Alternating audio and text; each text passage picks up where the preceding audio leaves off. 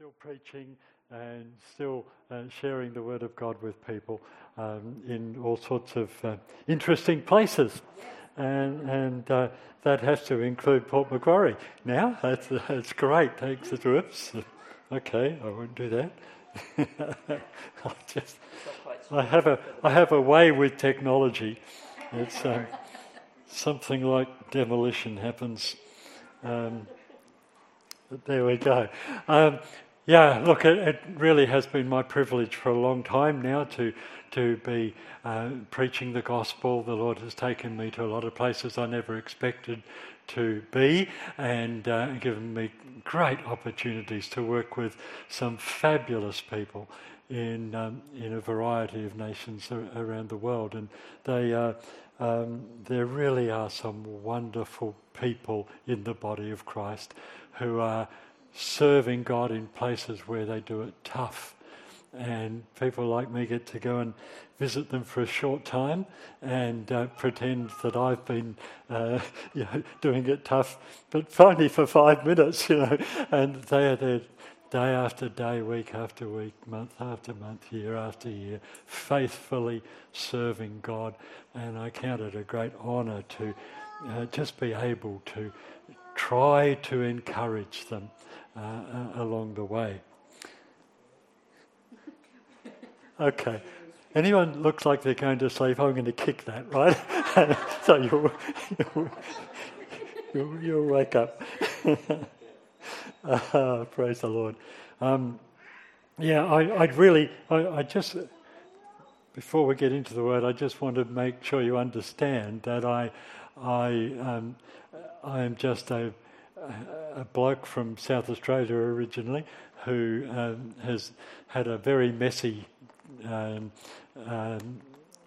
teenage period when I was invited to leave school, and I got into all sorts of trouble all over the place. I wasn't looking for God. I was looking for anything but God, really, and then He found me and just interrupted where I was headed, and completely transformed my life, just changed me. And I was almost 18 when I came to Christ. That's a very long time ago now. That was back in November 1967. And so ever since then I've just had a burning desire to share Christ with people. And it just is the most wonderful privilege that any of us can have. And the good thing is we can all have it. Right? It's not just for a few people who are specially called. It's for all of us. We get to gossip the gospel wherever we go. We get to share Jesus with all of our friends and neighbours and enemies, or whoever comes into range. We get to share Christ with them, and so that's a wonderful, wonderful thing. So I want us to have a look at the book of Colossians. One of the great things about the early church, or the early churches, because they were all local churches in different locations, one of the great things about them is that they were nearly as messed up as churches are today. I've often had people say to me, well, we want to be like the New Testament church. And I went, well, which one? Perhaps the Galatians who got so legalistic, Paul had to tear strips off them and sort them out. Or perhaps the charismaniacs in Corinth, where they were just all about exercising the gifts louder than anyone else so they could draw more attention to themselves. And again, Paul had to sort them out. And the result of all of that is that we have a whole lot of books in the New Testament which were actually letters written by people like Paul to those churches to deal with their issues. And if they hadn't had those issues, we wouldn't have those letters in this book. And they're so very valuable. The issue in Colossae basically was that they were trying to mix Christianity with their old religions and with any new philosophy that came along. And it's called syncretism. It's just trying to mix everything together so that it all blends and becomes one. People today suggest that the churches should adopt that attitude and be more tolerant and more accepting of other, philosophies and religious points of view and so on. But the Bible doesn't encourage that at all. And in fact, we should be very open and inclusive and welcoming of everybody in terms of loving them, including loving them enough to tell them that there is only one way into relationship with God, and that is through Jesus Christ.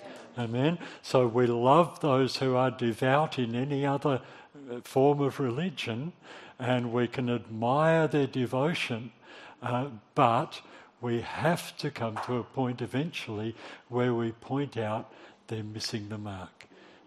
They can put in all that effort and they're going to miss out unless they come to faith in Jesus Christ. And sometimes that's hard to do. There was a buzzword around a few years ago, or maybe a couple of decades ago now, called friendship evangelism. And for people like me, it was so easy for that to be more friendship than evangelism. Because when we make friends with someone, the idea is we establish that friendship, and then we can share Christ with them because we've earned the right to be heard by them as a friend. Trouble is, when I've gone to the trouble of making a friend, I don't want to lose them. I don't want to take the risk of saying something that might cut across that friendship. And so I had to, stir myself up and say, hey, come on, this is friendship evangelism, right? Underline the evangelism bit and be prepared to take that risk of actually sharing the gospel with them. That reminds me of a saying that a quote I heard just the other day again, that if I don't say it now, I'll get it. It'll be in my head all day, so I'm going to say it. It's from Brother Andrew. Are you familiar with Brother Andrew, the Dutch guy who used to smuggle Bibles across the Iron Curtain and into China as well? And a whole movement set up by him and called Open Doors, and so they have this thing. Well, he used to go in amazing stuff. He used to pull up at a checkpoint where the guards were searching the vehicles, and his vehicle, his little Volkswagen, was piled high with Bibles.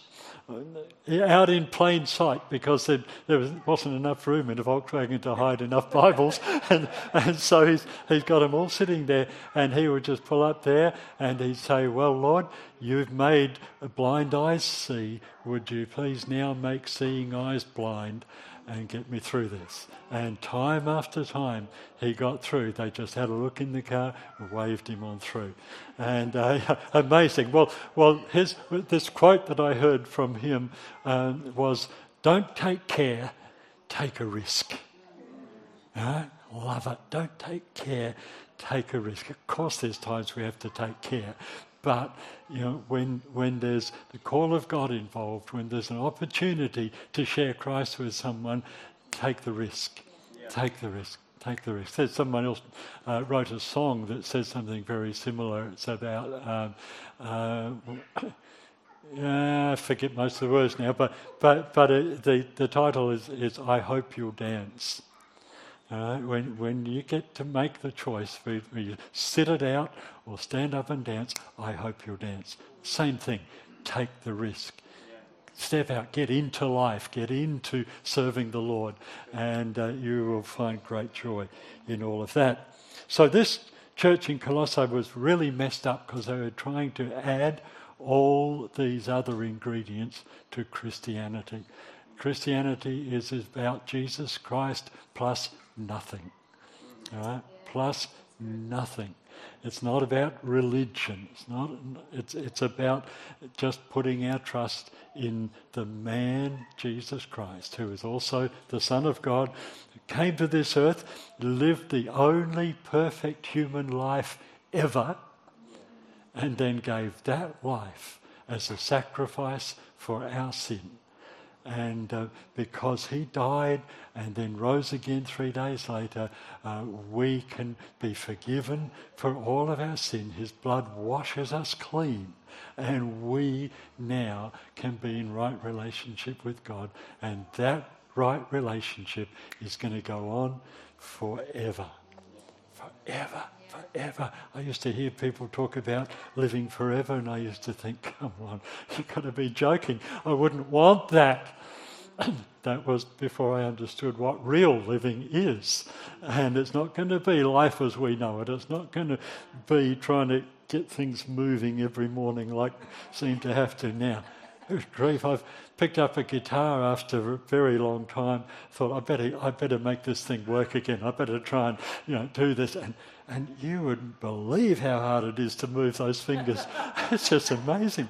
And I'm still young, right? So come on. I wouldn't want to go on living like that forever.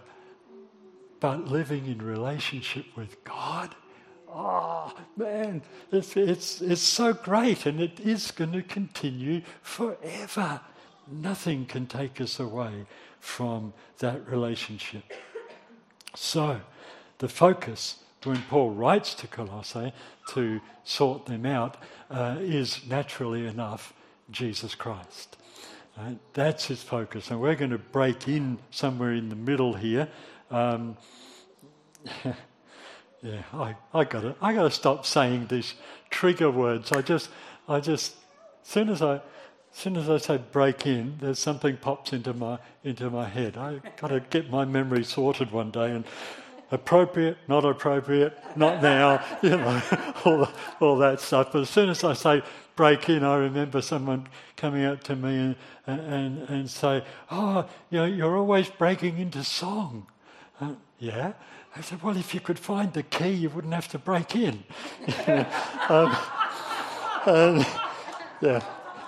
Anyway, hopefully that one's gone now as well. Hang on. Did you just have to explain that to a musician? Yeah. Really?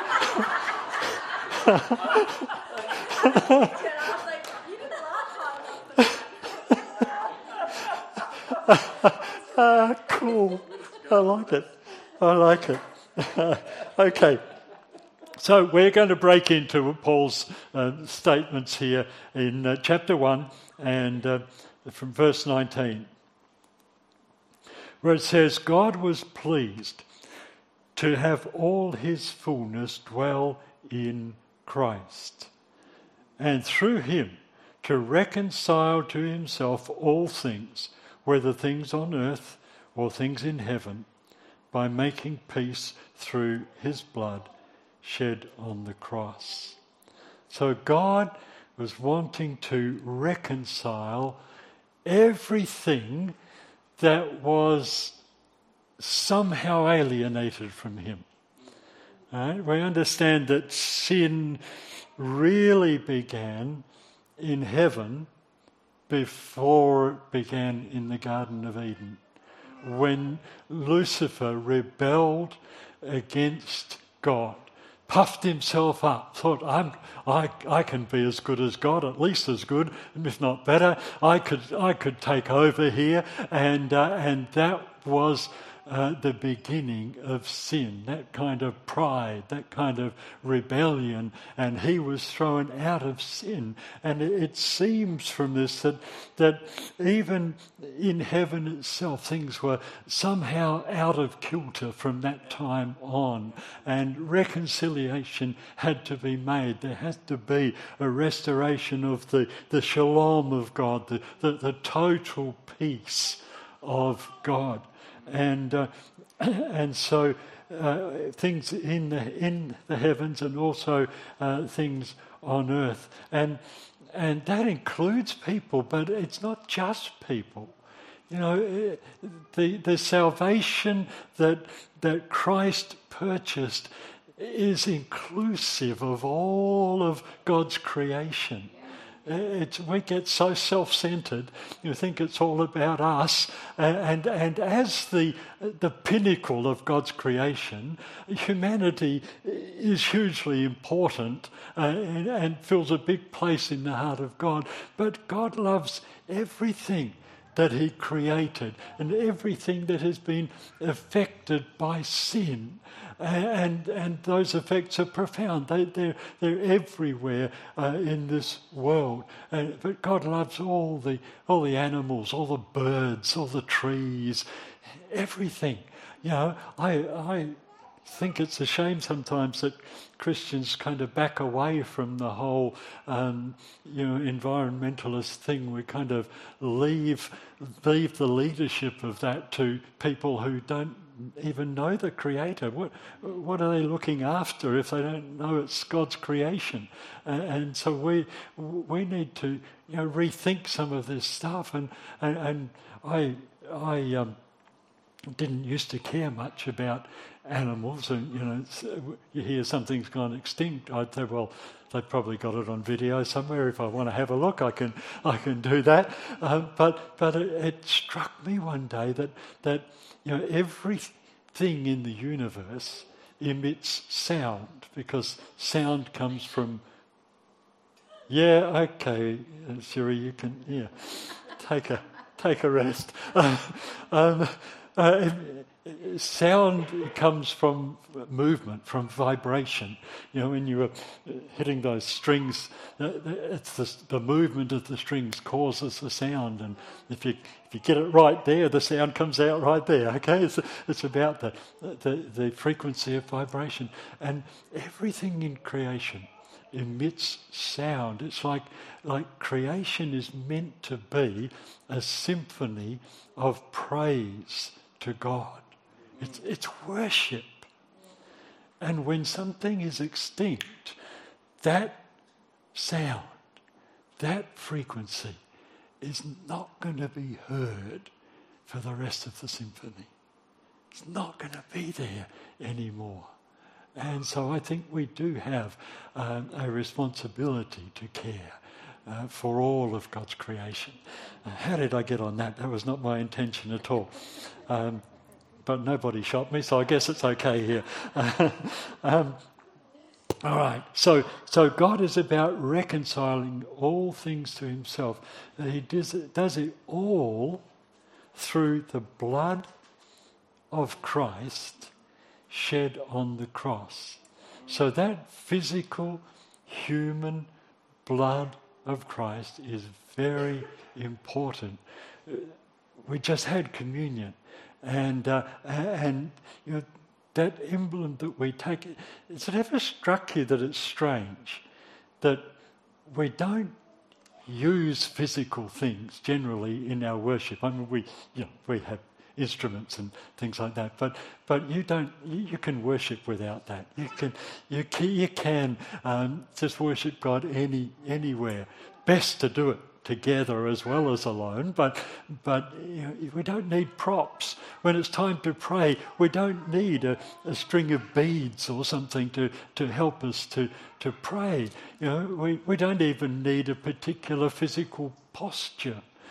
We don't have to kneel. Sometimes we feel like kneeling, we kneel. Sometimes we feel like sitting, we sit. Sometimes sitting becomes too comfortable. We need to stand for a while, and so that doesn't matter our physical posture. It's the posture of the heart that matters when we pray. We are to worship God in spirit and in truth, not with a particular form of worship. And yet we come week after week and we take these physical things, that cup of juice and that little wafer or a bit of bread or whatever we use, and it's very physical. And I think, Why is that? Well, it's reminding us of what Jesus did in his physical body when he became one of us. You know, we're coming up to Easter again already. I know this because I've had some cross buns already. We're coming around to Easter again, but there's no Easter without Christmas. You know, there's no Christ on the cross without the Son of God becoming incarnate as a human being. Incarnate just means living in flesh. So he became one of us so that he could shed his physical blood and so that his physical body could hang on that cross. This is very important, especially when we realise we see it here in Paul, because he's writing to the Colossians. One of the strange teachings they were mixing in was a thing that we call Docetism, from a Greek word, everything. Who saw My Big Fat Greek Wedding? All right, you understand. Everything comes from the Greek, all right? So this Greek word dokeo means I seem or I appear. So Docetism is the doctrine that Jesus didn't really have a physical body. He just seemed to have one. He just seemed to be human. Right? He appeared that way. The thought behind it was that everything spiritual is holy and good. Everything physical is sinful. It's corrupt. It's bad. So Jesus, the Son of God, surely could not actually be physical, could not actually have a real human body, which means that it wasn't real blood that was spilled on the cross. It would just seem to be, and so the whole thing fades off into this kind of mystical, nonsensical realm. And Paul wants to bring it right back here by talking about God was making peace through Jesus' blood shed on the cross. He goes on, verse 21 says, once you were alienated from God and were enemies in your minds because of your evil behaviour. Well, that could have been translated as evidenced by your evil behaviour. That's a message for another day. Verse 22, but now he has reconciled you by Christ's physical body through death to present you holy in his sight, without blemish and free from accusation. Just before we get all excited about that last little bit, notice the emphasis there on he has reconciled you by Christ's physical body.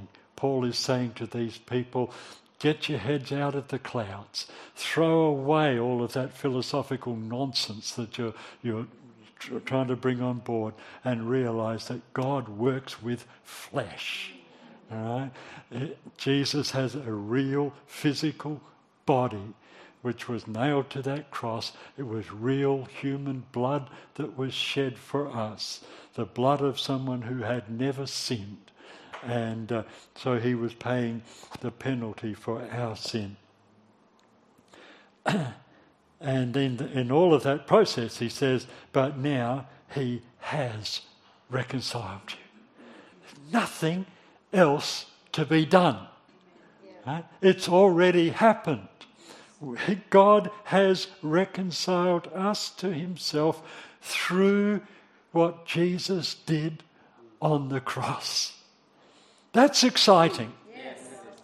It is. And it goes on to say, through death, to present you holy in his sight. Now, couldn't God have just looked at us and said, oh, well, they're not too bad, I'll just pretend they're holy? And the answer is no. There's a scripture that says that God is too holy to look on sin. You can't stand it. That's why when Jesus on that cross became sin for us, took our sin on himself, the Father had to turn away. And that's why Jesus cried out, my God, why have you forsaken me? He expected all the disciples to forsake him, even Pete, even though Peter said, they might, I never will. Yeah, right, we all know how that went. But Jesus seemed so stunned that even his Father turned away from him. For the first time ever in all of eternity, the eternal Son of God experienced fatherlessness. And I know some theologians try to tell us that God can't suffer. But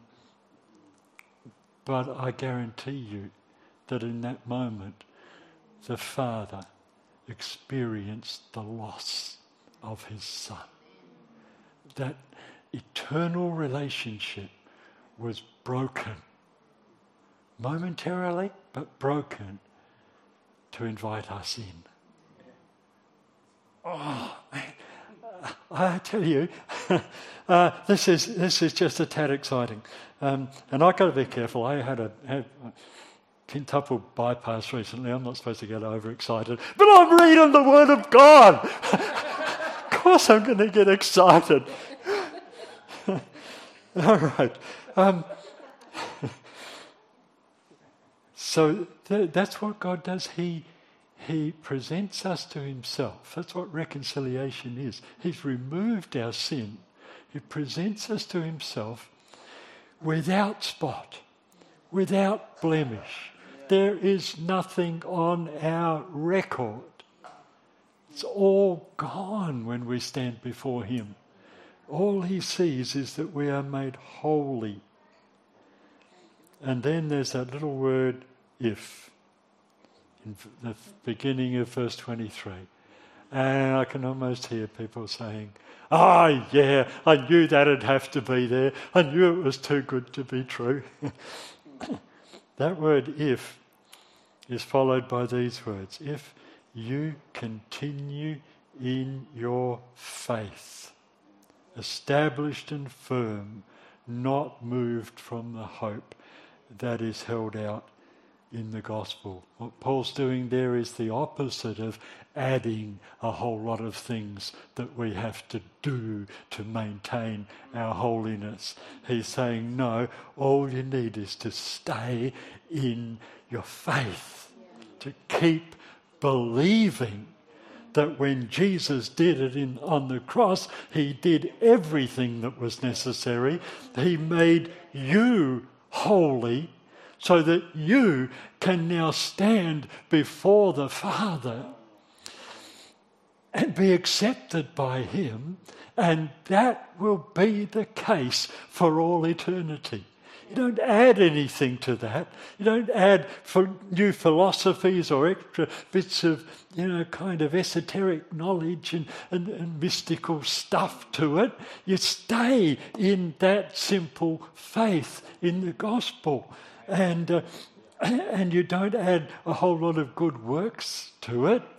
You will find yourself doing some good works because of the change that God has made in your life, but you're not doing those works in order to maintain your position with God.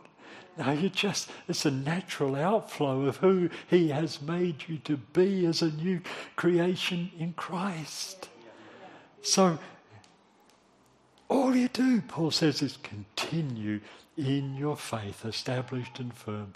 And again, he goes on through the next chapter or so saying over and over, don't believe all these different philosophies. Make sure no one takes you captive by high-sounding ideas.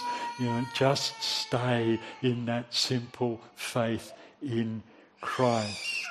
And so, just to finish off, and I'm being told it's time to finish. It's okay. I get the hint. That's why you want kids in church. But I just want to finish with just going back a little bit from where we were. This is Paul's prayer for these people in the church at Colossae, and it's also his prayer for all of us in whatever church. And he says, well, we'll take it from verse 9. For this reason, since the day we heard about you, we have not stopped praying for you and asking God to fill you with the knowledge of his will through all spiritual wisdom and understanding.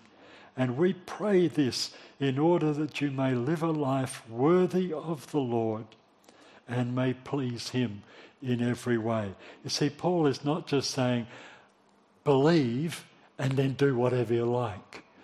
Because he knows that if you really believe, you will be so changed inside that what you will like to do is the things that please God. So you will find yourself doing those things and not doing a whole bunch of things that you used to do. Some of those things take a while to drop off, at least for me. You guys might find it real easy. But it's not about us striving to be holy. It's about us realizing he has made us holy.